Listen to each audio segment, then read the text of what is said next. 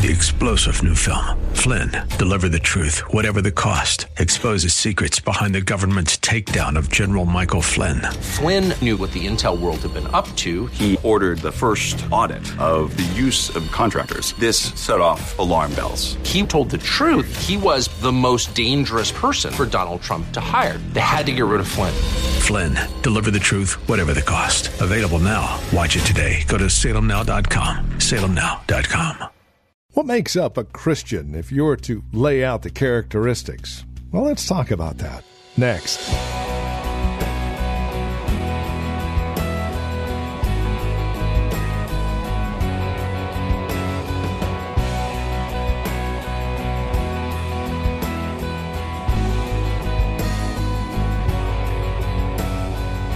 Christian characteristics. You know, there are certain traits, certain characteristics that will mark each and every one of us for who we are and what we actually believe in.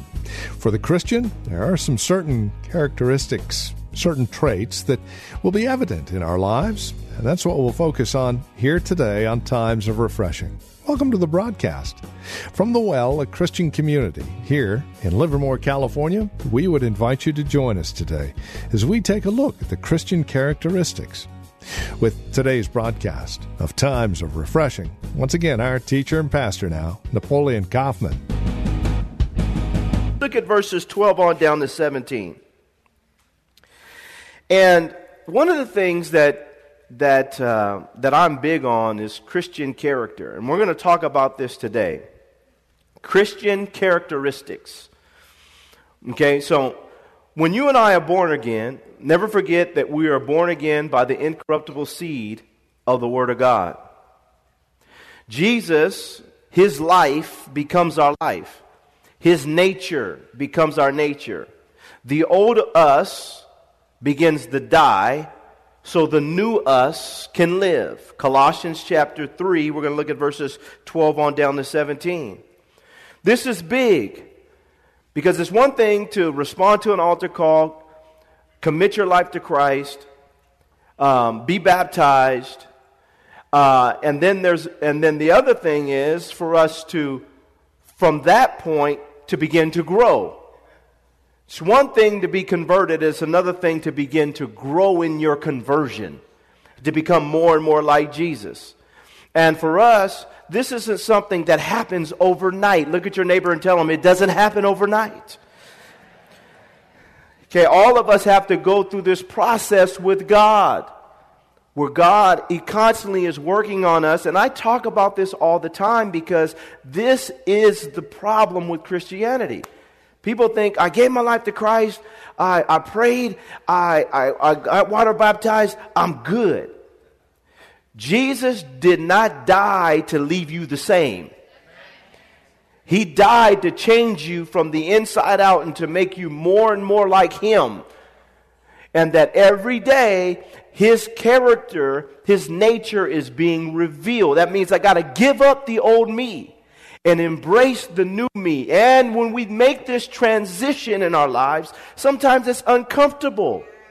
Sometimes it doesn't feel good. Sometimes we're going to say ouch. Sometimes we're going to lose friends.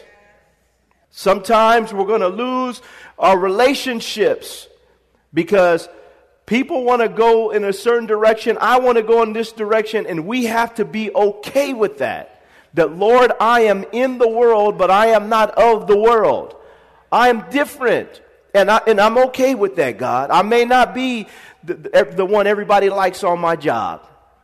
I may not be the one everyone wants to go over to celebrate Christmas at my house, because there's things that they want to do, things I don't want to do.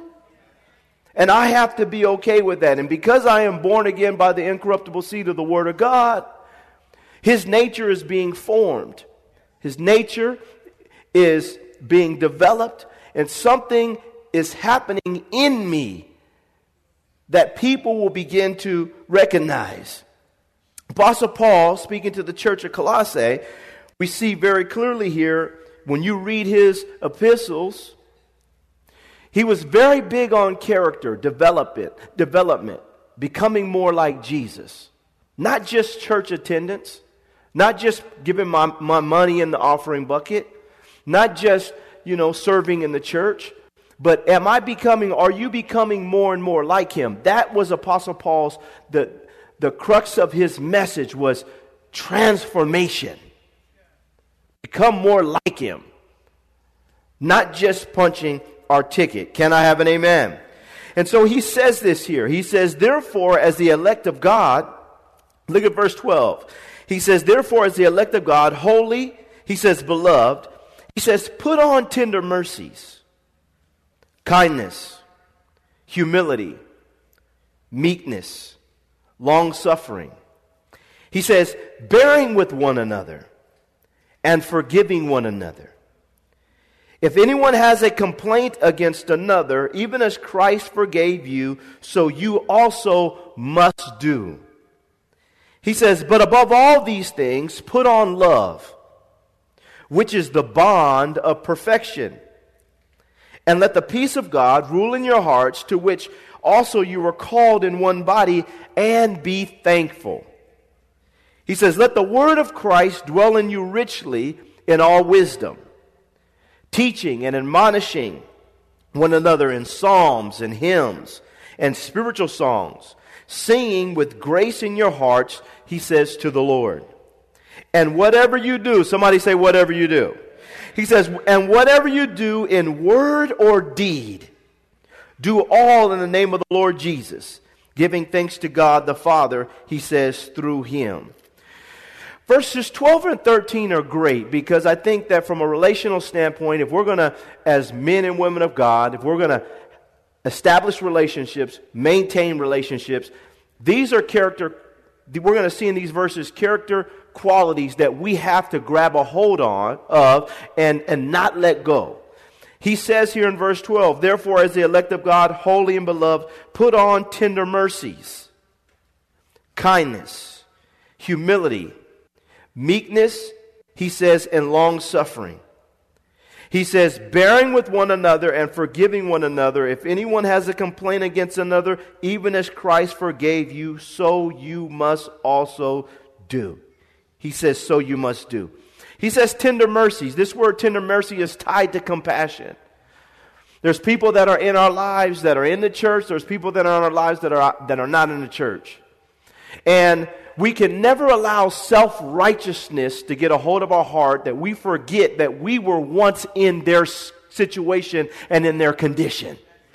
We have to also always be mindful that when you're looking at people that are not saved and when you're looking at your brothers and sisters in Christ, no one in this room is perfect.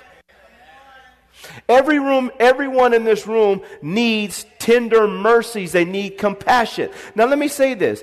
It doesn't mean tender mercies and compassion doesn't mean that you just put up and tolerate with mess all the time. Can I have an amen? Now, and let me say this. I was thinking about this. Oftentimes people feel as if they're being attacked when they're being corrected. Just because you're being corrected doesn't mean you're being attacked. We start using, it's a shame that we've taken this word bully and attack and we've so perverted it that it doesn't have the sting that it once had. Because anytime you even try to correct a person, you're bullying me. No, I'm telling you, you need to stop. That's not bullying. That's saying you can't do that. And so what happens is, for all of us, we want to have tender mercies towards people. We want to have compassion. We want to have understanding. But on the flip side, we also have to be people that are willing to be corrected. And understand just because you're being corrected does not mean that you're being attacked. It just means that, hey, no one in this room is perfect. We all need to change, so let's help each other a little bit. Can I have an amen? But having tender mercies is important. It's important for all of us as saints, and it's the character of Christ. Jesus looked at people that were in a tough situation, and he helped them get out of their condition and situation. He saw their need. He looked beyond their faults and saw their need. He brought them to the place of understanding in regards to their condition. And all of us need this in our lives. Every single one of us has blind spots. We need tender mercies. We need God. We need people. We need people to come alongside of us, and we need God ultimately to help us to overcome in those areas. And we all have to be able to see the rough edges and say, how can I help this person with their rough edges without bringing condemnation, without being in a position where we feel like we're better than somebody else? It's just a matter of, hey, you help me, I'm going to help you. Can I have an amen, y'all? This is what we need in life, tender mercies. We need that level of compassion to do things with compassion, with a passion that we are passionate about people. We see their condition and we're willing to help them. And Apostle Paul is laying this out. He says, put on tender mercies. Then he says kindness. I talk about this all the time. Some of the meanest people you'll meet is Christians. They're not kind at all. And I met some. And I tell you, I've said this all the time, but some of them are mean as a snake. And then they'll try to give you a tract. And then we'll want to lay hands on you and everything else. Kindness. Now, kindness doesn't mean, now listen to me, saints, kindness doesn't mean that you're always, you're going to come off, real soft and everything, That's not what the definition of kindness from a Greek standpoint is all about. And for us, we want to be individuals that know that when it comes to kindness, it is a strength that is an action. And let me say this about kindness.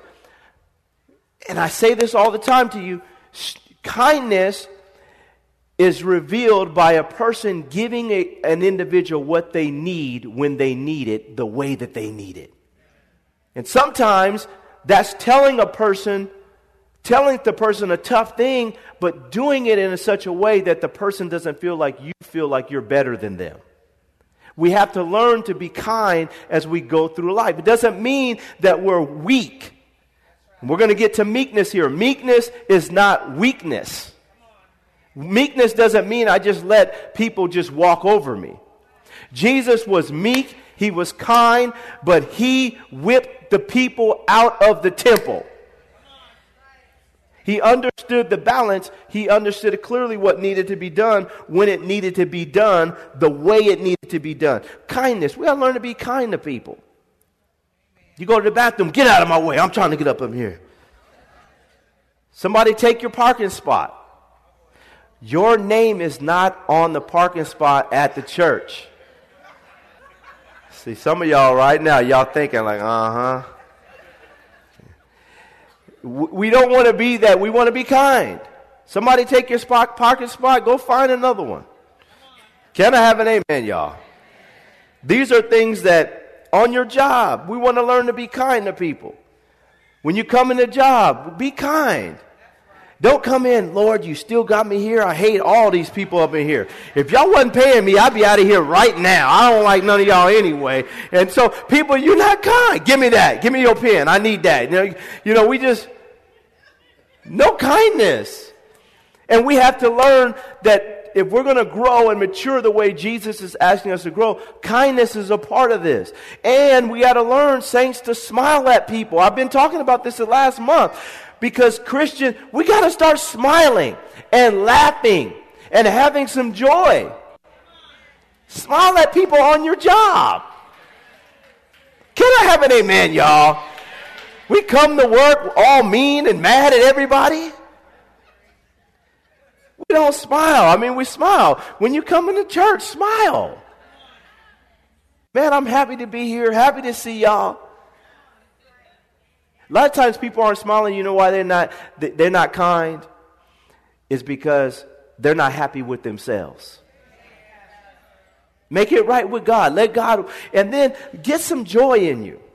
Being a Christian doesn't mean you're real deep and you quiet and you don't talk to anybody. Can I have an amen, y'all? We got to learn that, hey, listen, I don't know about you, but I'm going to have some fun on my way to heaven. I'm going to laugh. If you come to the office during the week, I'm in there, I'm having fun, I'm doing all kinds of stuff to the staff. I'm having fun.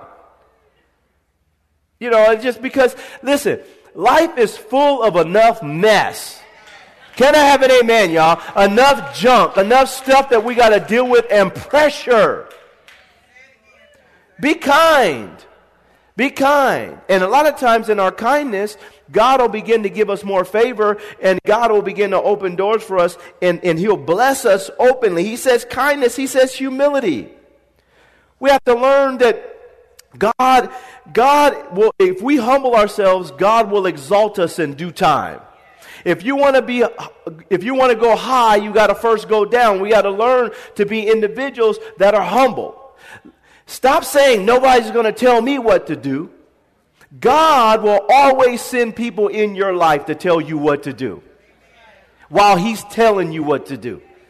And it's okay to have people. We have to learn to be humble. You don't have to know everything. You don't have to be the first one to speak. You don't have to be the one on the stage. You don't have to be the greatest thing. God resists the proud, but He gives grace to the humble. I want more grace on my life. Can I have an amen, y'all? I'm feeling this right now. I want to have more grace on my life. I want grace to overtake me. I want grace to overcome me. I want grace to overtake this church, every person under the sound of my voice. But there's no way God is going to exalt us if we are not humble. That we don't have to be the one to speak up first in the meeting. I don't have to be the one that's, you know, and God has a way of taking you and hiding you in His quiver until He knows your character is ready to pull you out so He can shoot you out into something great for His glory. We have to learn that as men and women of God, the humility is a strength. That I am completely and utterly dependent upon God. I need God in my life. And I will respond to God's delegated authority in my life. Because I know that all power comes from God. And all authority comes from God. I'm willing to submit to that. And God use us. Because God is looking for humble people. See, that's the problem. The devil, he got lifted up with pride. The devil was beautiful. Satan was created with all kinds of pipes and instruments. He was a walking instrument. He was beautiful. He was splendid. He was chief.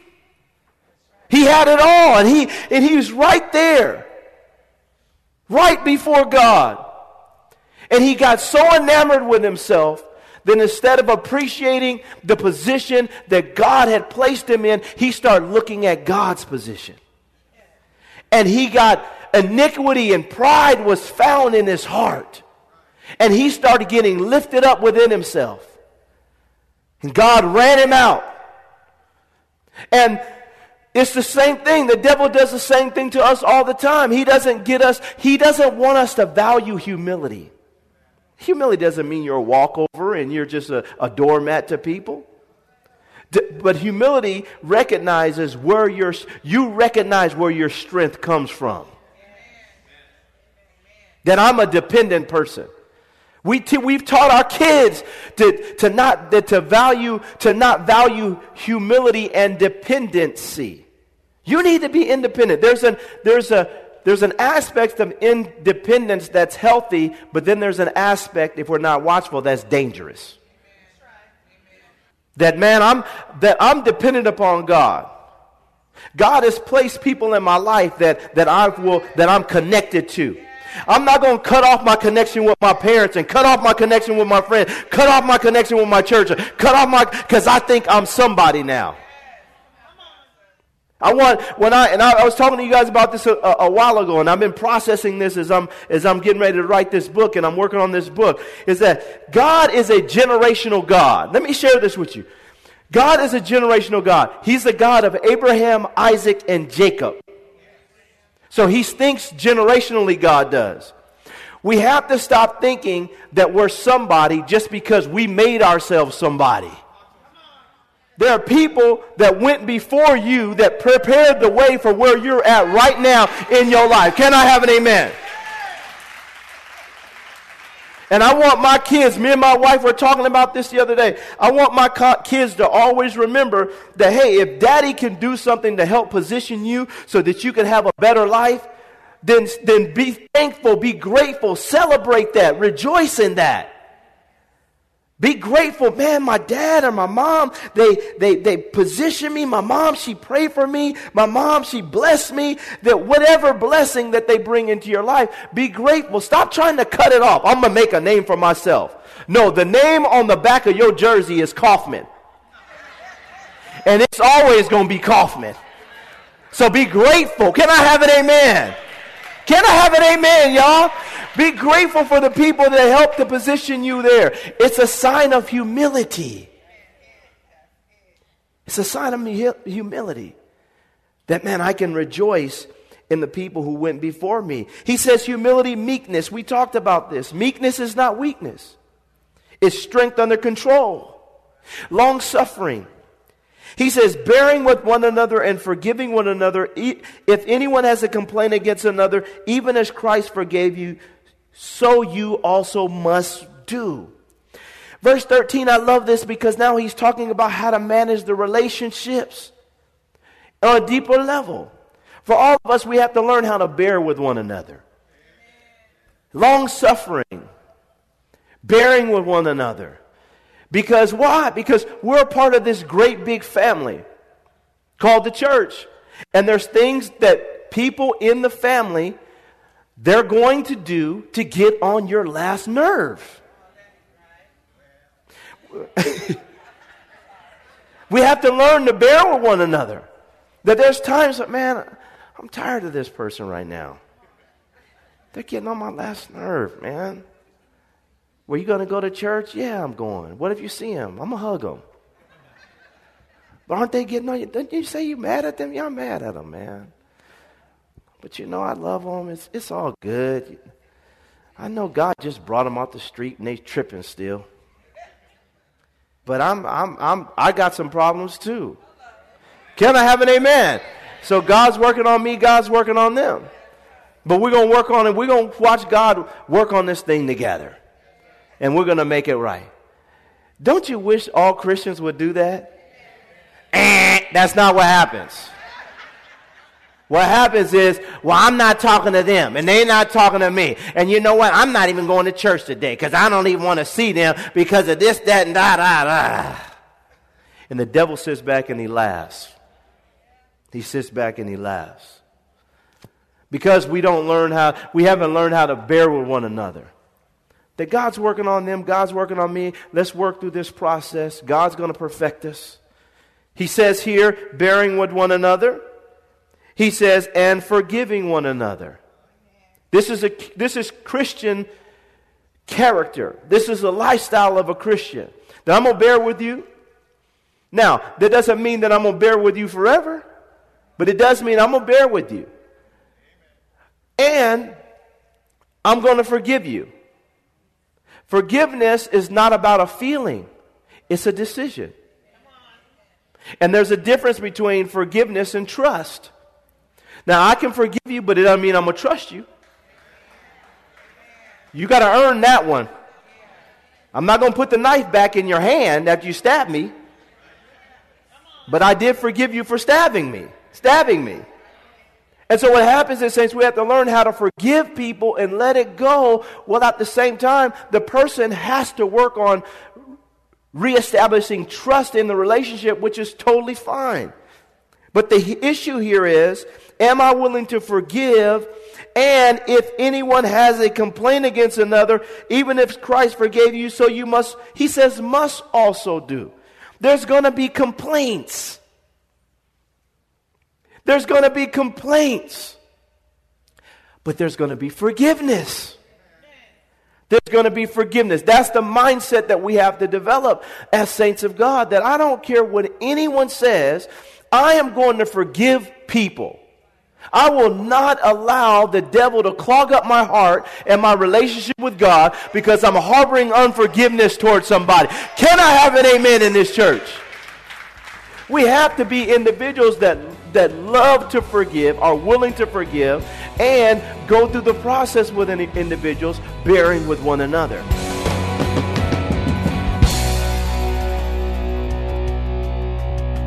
Well, thank you for joining us for Times of Refreshing with our teacher and pastor, Napoleon Kaufman. This program is the production of the Well Christian Community. And we pray today's broadcast has blessed you and has encouraged you in Christ. If it has, would you take a moment and let us know? There are several ways that you can contact us. First, by mail. The Well Christian Community. Address your envelope to 2333 Neeson Drive. That's here in Livermore. The zip code is 94551. You can also stop by our website, learn more about us, and drop us an email. thewellchurch.net. That's thewellchurch.net. And then, of course, by phone, 925-292-7800. That's 925-292-7800. As you visit our website, don't forget to look for the link to our Facebook page. And if you're on Facebook, simply search The Well Christian Community. You can even follow Pastor Napoleon on Twitter with the address @Napoleon Kaufman, all one word. Until next time, may Jesus Christ be highly exalted in your life, and may He bring you a peace that passes all understanding.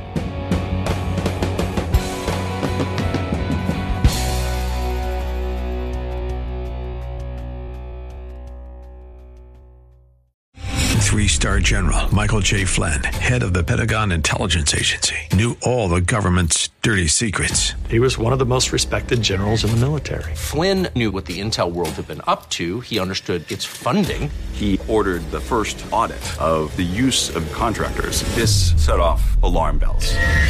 The explosive new documentary, Flynn, Deliver the Truth, Whatever the Cost, uncovers the facts behind this scandal. Flynn told the truth. He was the most dangerous person for Donald Trump to hire. I find out the worst enemy that I'm going to face in my life is right here in America. They took my assessment and they wanted me to change it. And I was like, I'm not changing it. They had to get rid of Flynn. With in-depth interviews, archival footage, and never-before-seen personal records of the man behind the headlines. I just felt like I was drowning. Flynn, Deliver the Truth, Whatever the Cost. Available now. Watch it today. Go to salemnow.com. salemnow.com.